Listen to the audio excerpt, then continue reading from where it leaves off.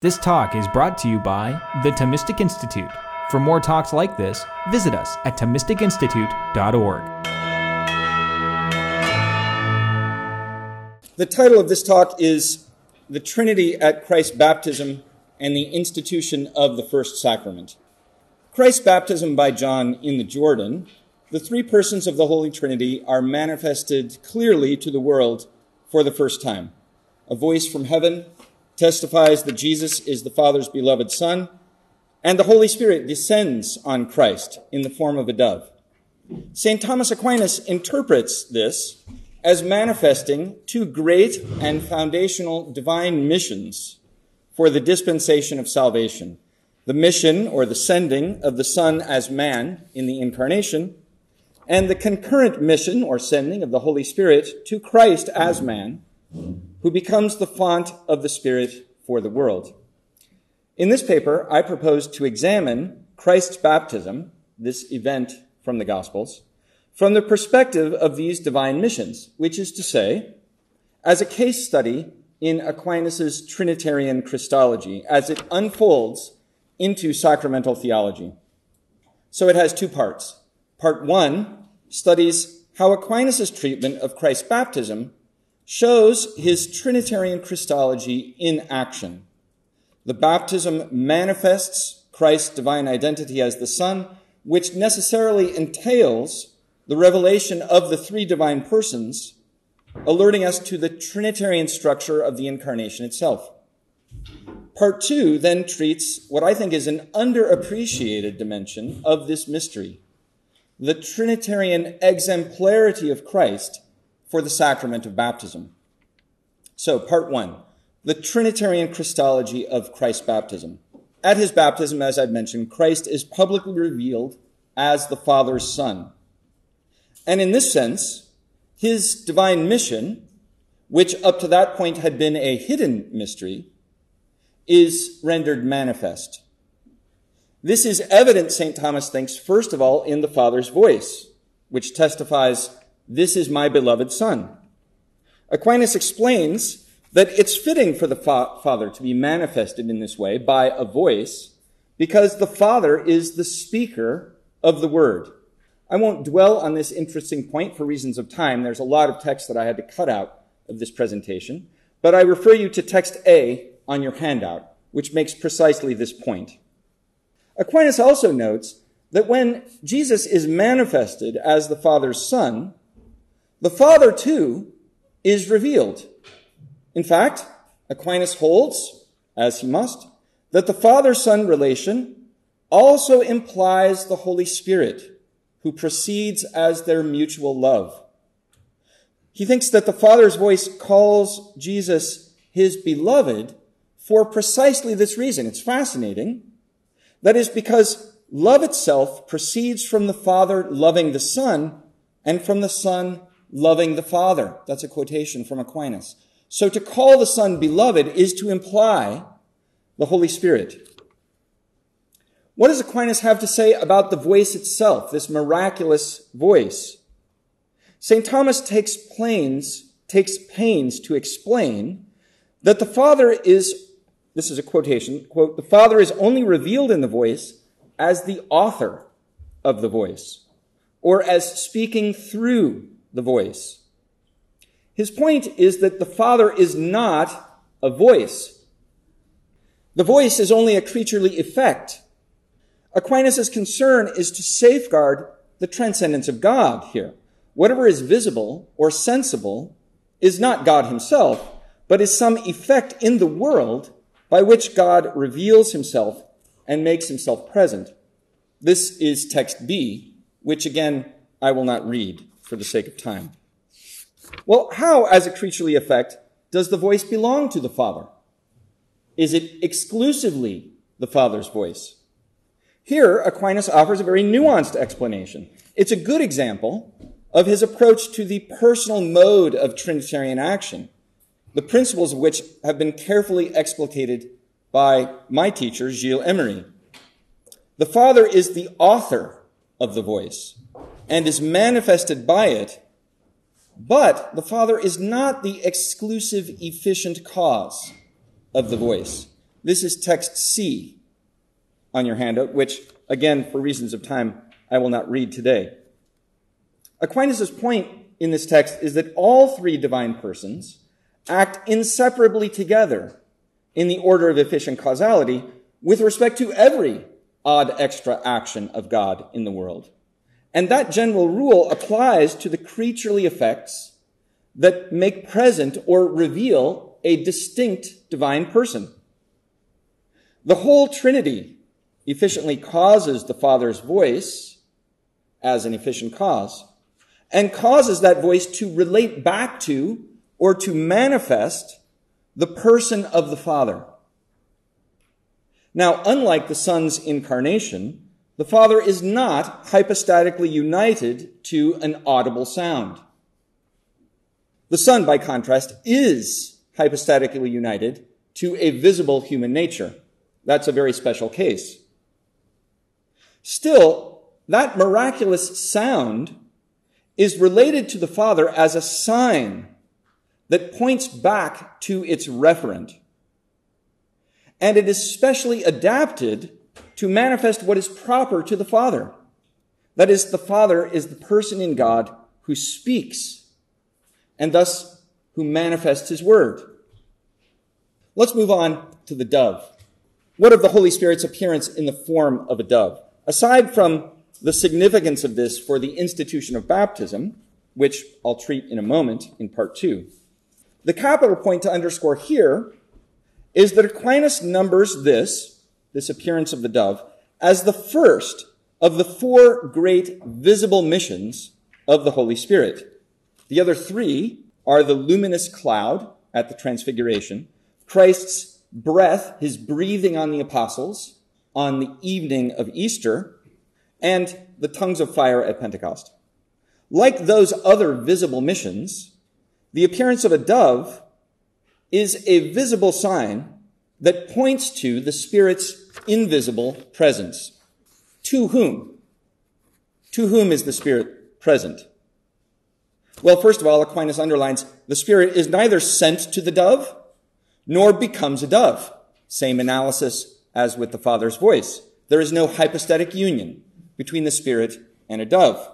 The dove is rather a created effect, a visible sign which is seen by the bodily eyes of those looking on, signifying to them the presence of the Spirit in Christ's humanity, first of all.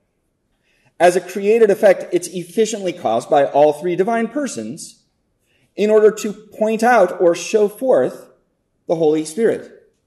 And Aquinas thinks, for reasons that we don't have time to get into here, that the image of a dove is especially apt for revealing what is proper to the Holy Spirit. And he has an interesting exegesis of that. By the way, interestingly, this is just a footnote, Aquinas changed his mind on whether he thought the Spirit was a real, or the dove was a real animal, or just some kind of miraculous. So his later view is, no, it's a real animal, miraculously brought into being. Aquinas emphasizes that the Spirit's visible mission, his descending in the form of a dove, visibly, was not the beginning of something new in Jesus, nor was it even made for Jesus' sake. It was for our sake.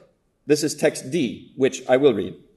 Lest anyone believe that the Holy Spirit descended on Christ as if Christ needed to receive the Holy Spirit anew for his sanctification, the Baptist, John the Baptist, shows the reason for the Spirit's descent, saying that he did not descend because of Christ's need, but ours, namely, so that Christ's grace would be manifested to us. And so he says, these are the Baptist words in John's Gospel, I did not know him, but for this I came baptizing with water that he might be revealed to Israel. Aquinas thinks that Jesus does not have to wait for the Spirit to inspire him to prophesy, for example, as other prophets do. He has the fullness of the Spirit from the beginning, from the first moment of his conception. I should also note that when Aquinas flags that Jesus has a full possession of the Holy Spirit, something that appears in this text that I've just quoted and in many others dealing with Christ's baptism, he's also pointing us to his robust account of Christ's habitual grace. something that we find in the Summa in the Tertia Pars in questions 7 and then 8. As man, Jesus receives the Spirit in full at the first moment of his conception, and thus his human nature is made apt and ready, full of habitual grace as a man, to serve as the human instrument of the divine word. That habitual grace of Christ, of course, is really the same as Christ's capital grace, insofar as he is the head of the church, which is to say, Jesus receives the Spirit in full as man so that he will become the font of the Spirit for the world, and hence the head of his body, the church, to whom he gives the Spirit. And of course, this is pointing us forward to our next section about baptism. Let me conclude this section about the Trinitarian Christology of this episode, considered in itself, by returning to Aquinas' comparison of the two visible missions in evidence at Christ's baptism, that of the Son in his human nature, and that of the Spirit in the form of a dove. Another footnote, the Father is never sent, although he is present and appears, made known in the baptism. He's not sent. Why? Because he is not from another. So he cannot be sent. But he can come. He can be present. What is the significance of the different visible signs of these two divine missions, that of the Son and of the Spirit at the baptism? Aquinas thinks there is a profound Trinitarian reason behind the relationship of these two visible signs. So here's a long quotation from Aquinas, the second part of which is on text E on the handout. The first part is not. Aquinas writes, "For it belongs to the Holy Spirit, insofar as he proceeds as love, to be the gift of sanctification. But to the Son, as a principle of the Holy Spirit, it belongs to be the author of this sanctification. And hence, the Son was visibly sent as the author of sanctification, while the Holy Spirit was visibly sent as a sign of sanctification." And then this is where your text on the handout picks up. "Hence it was necessary that the visible mission of the Son be made according to a rational nature, to which it belongs to act, and which is capable of sanctifying. But it was not necessary that the dove would be assumed by the Holy Spirit into a unity of person, since it was not assumed to do something, but only to point to something." This is very important. Because the Son is sent into the world to sanctify the world by what he does and what he undergoes, what he suffers, he assumes a rational nature capable of that kind of free action. Because the Holy Spirit is the gift of sanctification given by the Son, the Spirit is sent to the incarnate Son as the sign of that sanctification, the dove descending on his humanity. And as we'll see in part 2, it's because he receives the Spirit as man that Jesus becomes, even in his humanity, the author of sanctification, which is to say the font of the Holy Spirit for the world, above all through the sacraments. So at the baptism, there's the sign that Jesus has received the Spirit in full, in virtue of which he is the font of the Spirit to the world, even as man. This brings us then to part 2 of my talk. The Trinitarian exemplarity of Christ in the sacrament of baptism. I'd like now to turn to what I think is an underappreciated dimension of the mystery of Christ's baptism. Christ's Trinitarian exemplarity for this sacrament. For Aquinas, Jesus does not only institute baptism by an act of divine authority or as a sacramental reality apart from himself. He does something even more strikingly incarnational and Trinitarian, and also more personal. Though not needing to be baptized himself, Christ makes himself the exemplar of baptism for our sake, so that as we receive this sacrament, we might be configured to the Trinitarian pattern of his incarnation. Or to put it another way, Aquinas understands Christ's baptism to be the origin and foundation, the institution in the strongest sense of that Latin word, institutio, the institutio for how the incarnation, which itself is thoroughly Trinitarian in its structure and its deepest principles, configures each individual Christian to Christ, and thus to the Holy Trinity. In our reception of baptism, therefore, Christ's own baptism is like a seal impressing on the baptized its own Trinitarian pattern.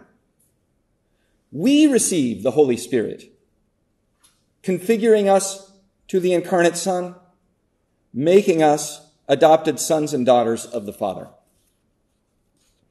This is a feature of Aquinas' wide-angle perspective on salvation as a whole, which for him is always and intrinsically Trinitarian and Christological, also always and intrinsically sacramental. That's because the sacraments extend and apply the mystery of the incarnation to each individual Christian. Salvation for Aquinas is sacramental. Aquinas lays this out in a key passage from the prologue to Book 4 of his commentary on the sentences, and this is text F on your handout. A sufficient remedy for sin can only be had from the Word of God, who is the font of wisdom on high, and thus the font of life. As the Father raises the dead and gives life, so also the Son gives life to whom he will, John 5:20. For this reason, the Word became flesh and dwelt among us, John 1:14. But because this medicine is so powerful that it could heal all, hence, from this first and universal medicine, that is the Word incarnate, other particular medicines proceed, conformed to that universal medicine, by the mediation of which the universal medicine reaches the sick. And these are the sacraments. The making of the medicine refers to the incarnation of the Word, and the institution of the sacraments in which the Word comes to the element and makes it a sacrament, so that there is a conformity of the sacrament to the incarnate Word. That's really important, I think, especially that last line. In the sacraments, there is a conformity of the sacrament to the incarnate Word. There's something parallel here between the Word entering the world as a man and the sacraments being formed by the pattern of that incarnation, the matter even of the sacraments. So notice the progression in this text. Aquinas starts with the Trinity, the Word's procession from the Father. Then he moves to Christology, and then he arrives at the sacraments. A sufficient remedy for sin must be, above all, something from God, which is given to us by the Son, who proceeds from the Father as begotten wisdom, and this divine Word, incarnate wisdom, becomes incarnate precisely to apply that remedy to our fallen nature. And this medicine, this remedy, is given to us in the sacraments, which themselves are exemplified, strong word, exemplified by the incarnate Word, who institutes the sacraments, each sacrament, by configuring a sensible reality to himself. So this general principle, which I will call Christ's Trinitarian exemplarity for the sacraments, is found everywhere. I think it's everywhere at work, especially in Aquinas' treatment of Christ's baptism. In every text where Aquinas discusses Christ's baptism at any length, this principle shows up. So, in the Summa Theologiae's treatment of baptism, of Christ's baptism, in question 39 of the Tertia Pars, the dominant theme is that Christ willed to be baptized not because he needed it, but for our sake, to serve as an exemplar. And the sense of the word exemplar or example at work there, and in Aquinas' thought more broadly, is quite robust. An exemplar is not only a moral lesson, although surely it includes that. Nor does St. Thomas simply mean that our baptism resembles Christ's baptism, or that Christ is the finest example, like the first edition, while our baptism is a later printing. Rather, an exemplar is the ratio, the explanation or the reason for, and also the cause of what comes after it. Much like the design of a building conceived in an architect's mind is the cause and the reason why the building was built the way it was. What comes later is formed according to the exemplar. Exemplar causality has a kinship thus to formal causality. To speak of the Trinitarian exemplarity of Christ in the sacraments, therefore, is to identify how the incarnate Word, in the mysteries of his earthly life, wherein he institutes the sacraments, incarnates a Trinitarian pattern for the salvation of man from sin and imprints that pattern in the sacraments as he institutes them, and likewise on us as we receive them. So with this in mind, we see a much richer significance to the details of Christ's baptism, as Aquinas, of course, does. It's not just a nice little florilegia about this event in Christ's life. Aquinas sees each of the principal elements of Christ's baptism as exemplary for our baptism. The three distinct manifestations of the divine persons are at the top of the list, because they are features of the Trinitarian structure of the incarnation itself, which is to say, of the divine missions, and therefore of the mystery of Christ's baptism and our baptism. So Aquinas reasons, and this is text G on your handout. The baptism of Christ, which was the exemplar of our baptism, should manifest what is accomplished in our baptism. But the baptism by which the faithful are baptized is consecrated in the invocation and power of the Trinity, as Matthew 28:19 says, "Go into all nations, baptizing them in the name of the Father and of the Son and of the Holy Spirit." And hence, at the baptism of Christ, as Jerome says, the mystery of the Trinity is manifested. The Lord himself is baptized in his human nature. The Holy Spirit descends in the form of a dove, and the voice of the Father is heard bearing witness to the Son. The sacramental form of baptism itself, that is the invocation distinctly of the three divine persons, is intrinsically connected to Christ's own baptism, insofar as our baptism is a sacramental representation of the three persons manifested at Christ's baptism. Look at text H, where Thomas says this expressly. Note that in Christ's baptism, not only is the end and fruit of baptism represented, but even its form, which is in the name of the Father and of the Son and of the Holy Spirit. For the Son was in the flesh, the Father in the voice, and the Holy Spirit in the form of a dove. In fact, Aquinas even says that for a baptism to be valid, the three persons must be audibly and expressly named by the minister. And Aquinas draws this conclusion not only from the fact that this is the formula that Christ gave us at Matthew 28, but also because, quote, at Christ's baptism, where our sanctification of baptism has its origin, the Trinity was present to the senses, the Father in the voice, the Son in a human nature, and the Holy Spirit in the dove, end quote. The matter of baptism, too, is prepared by Christ for our baptism through his baptism.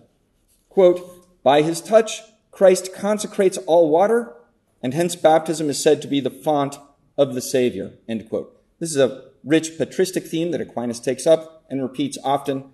I'll pass over it so that we can get to some even more interesting things. The effects of baptism. They, too, are directly tied by Aquinas to what is manifested at Christ's baptism. For example, baptism makes us adopted sons and daughters of the Father. This is text I on your handout. Quote, this is why the Father appeared in the sound of the voice, bearing witness to the natural filiation of Christ, saying, "This is my beloved Son." It is to a likeness of this filiation that we are regenerated by baptismal grace to become adopted sons. Similarly, Christ's full possession of the Holy Spirit is manifested by the descent of the dove at his baptism, and in a similar way, we receive a share in this Spirit at our baptism. In fact, Aquinas points out that we only receive the Holy Spirit at baptism as a gift coming from Christ, a sharing in his full possession of the Holy Spirit as man. We could add that baptism works our regeneration according to the pattern of the Trinitarian processions. And this is text J on your handout. Quote, "Regeneration is made through baptism, and in regenerating, three things are needed: to whom it is made, through whom, and by whom. God the Father is to whom it is made. The Son is through whom it is made. God sent his Son that we might receive adoption as sons. Because through adoption to the natural Son, we are sons.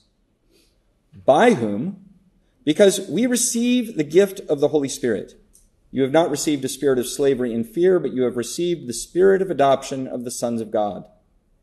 And these were in Christ's baptism, because the Holy Spirit was through whom?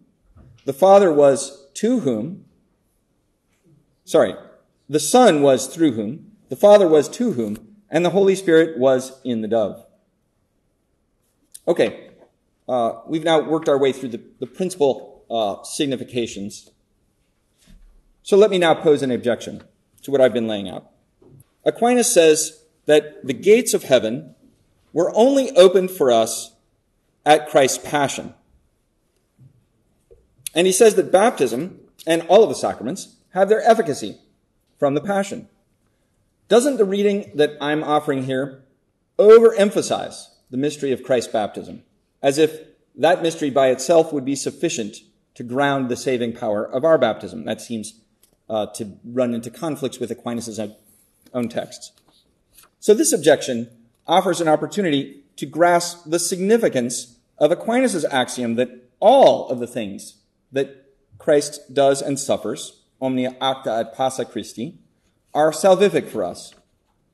This is not meant to be taken to mean that any individual moment in Christ's earthly life is sufficient for accomplishing the whole work of salvation. The point, rather, is that every moment has a salvific significance and is related to the whole. The incarnation in its every detail is revealing the divine mystery and accomplishing our salvation. It would be foreign to the mind of Aquinas, I think, to set the saving efficacy of Christ's baptism over against that of the Passion. Rather, these two mysteries in Christ's life are intrinsically related to each other. Aquinas thinks that Christ's descent into the waters foreshadows his Passion, and that Jesus does this precisely in order to establish the pattern by which the Passion will be applied to us. Both Christ's baptism and his Passion reveal aspects of the Trinitarian salvation accomplished through the incarnation, and that is a salvation that is also intrinsically sacramental.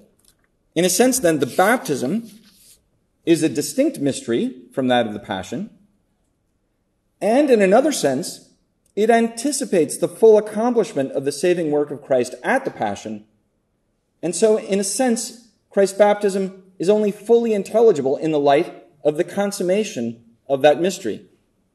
We see this in text K, which I will not read for you. With respect to us, then, the salvation brought to us by baptism follows the Passion, whereas in Christ's life, it comes before the Passion. It foreshadows it. You see this clearly in text L, for example, which also I will skip over. Or, to put it even more concisely, quoting Aquinas, quote, "The heavens were opened at Christ's baptism because baptism is that through which we are made sharers in the passion of Christ, being buried with him in his death. Hence, his baptism only opened the gates of heaven, presupposing the passion which was to follow, end quote. In conclusion, let me now return to the overarching perspective of the visible missions. As the first great visible mission of the Holy Spirit, Aquinas regards Christ's baptism as revealing a central feature of the dispensation of salvation, that the Son is sent as the incarnate author of salvation, of sanctification, who both receives the Holy Spirit as man and then pours the Spirit out on the world after his passion. So this is text M on your handout. In order to signify the outflow of Christ's grace to us through the mode of operation, a visible mission was made to him at his baptism. At that moment, by the touch of his most pure flesh, he connected the waters to regenerating life, and hence a mission of the Holy Spirit was made to him in the appearance of a dove to signify spiritual fecundity, because the dove is a most fecund animal. One of the things Aquinas thinks is the significance of the dove, among many others. This is also why the Father appeared in the sound of the voice, testifying to his natural filiation, to whose likeness of filiation, through baptismal grace, we are regenerated as adopted sons. Hence it is clear why a visible mission was not made to Christ at the beginning of his conception. Instead, it was made later, when his grace began to flow out to others. St. Thomas goes on in this text to explain that this is also why a visible mission of the Holy Spirit was made to the apostles on Easter Sunday evening, when Christ breathes on them and commissions them to forgive sins. Jesus' visible sending of the Spirit to the apostles is paired by Aquinas with Christ's baptism, because both reveal that saving sacramental graces flow from Christ to the faithful, and especially on the evening of the resurrection, that this flows through the ministers whom Jesus appoints in the church to administer the sacraments.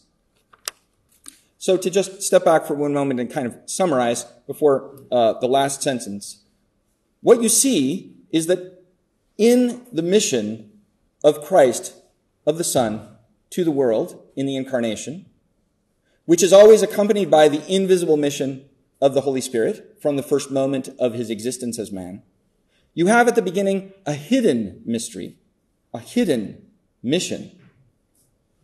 And that mission, of course, is for the sake of the eventual invisible missions of the divine persons to each of us. That's the ultimate goal of the incarnation. This hidden mission at Christ's conception unfolds through time and is manifested. And its first great moment of manifestation is at Christ's baptism, where the invisible mission of the Holy Spirit becomes visible in these visible signs. That is for the sake of unveiling this important aspect of what is being accomplished in this mission, the salvation of the world through the incarnation of Christ. And that mystery is unfolded even further in Christ's life as he passes through all the various mysteries of his life, culminating in the passion and the glorification of Christ, the sending of the Holy Spirit, and then our reception of this reality of grace flowing from Christ in the sacraments. So to conclude, in all of this, we see that the central mysteries of Christ's life not only reveal the divine persons of the Trinity, they manifest the Trinitarian pattern of our salvation, a sacramental salvation, and thus provide for our return to God. Thank you.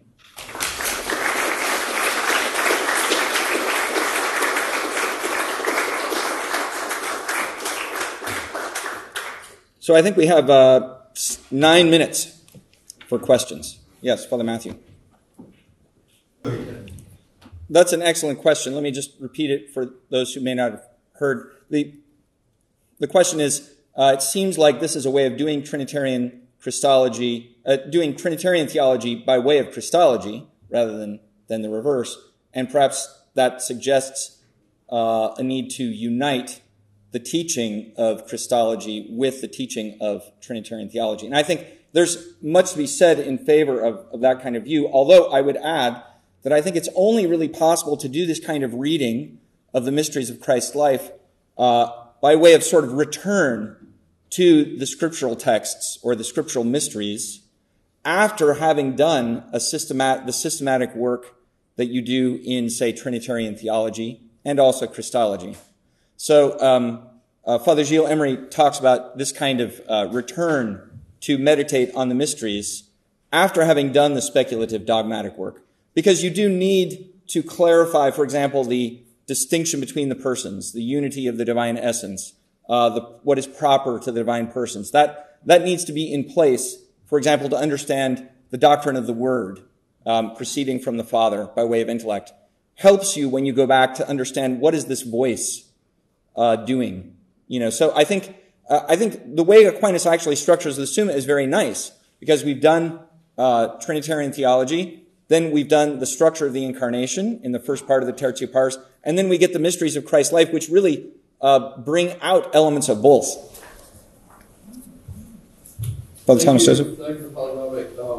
There's a lot of very interesting observations about baptismal theology there. I have a question in complementary to what you said, and it's a genuinely ignorant question. Do you think that Aquinas has a theology of character, baptismal character, that has a Christological sense? Is it very developed? And if so, could you explain how that fits into this? Yes, so there was a passage about character that I didn't include in this paper, just for reasons of space. I tried to select the elements that were manifesting very clearly the Trinitarian dimension.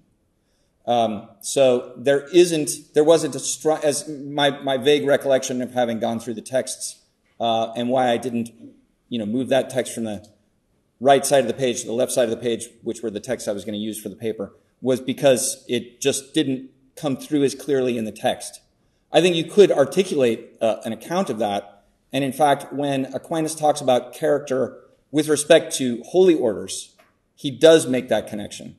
And the connection is actually based on a text of St. Paul, if I'm not mistaken, about Christ being the character of the Father. I mean, this idea of character enters into theology really from that scriptural text, which is a reference to Christ as the character of the Father. So in a certain way, the original reference point for character is Christological, or actually Trinitarian, insofar as it's like kind of like image. Aquinas assimilates it to the proper name of image with respect to the Son.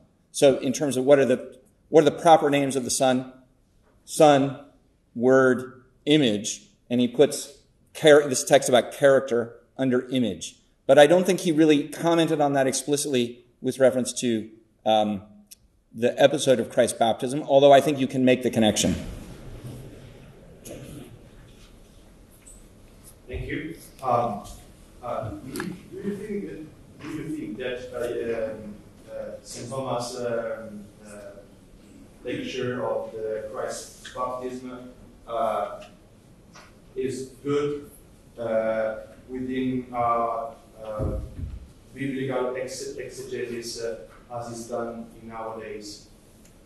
So I think you're probably exposing a weakness of mine, which would be how well do I know contemporary exegesis on Christ's baptism. I think often there is if you analyze this purely through a historical lens, of course, there's always a temptation to overemphasize a kind of merely human Christ or the human dimension of Christ at the baptism, then perhaps learning something about his vocation from the voice of the Father, and from what he begins to see around him.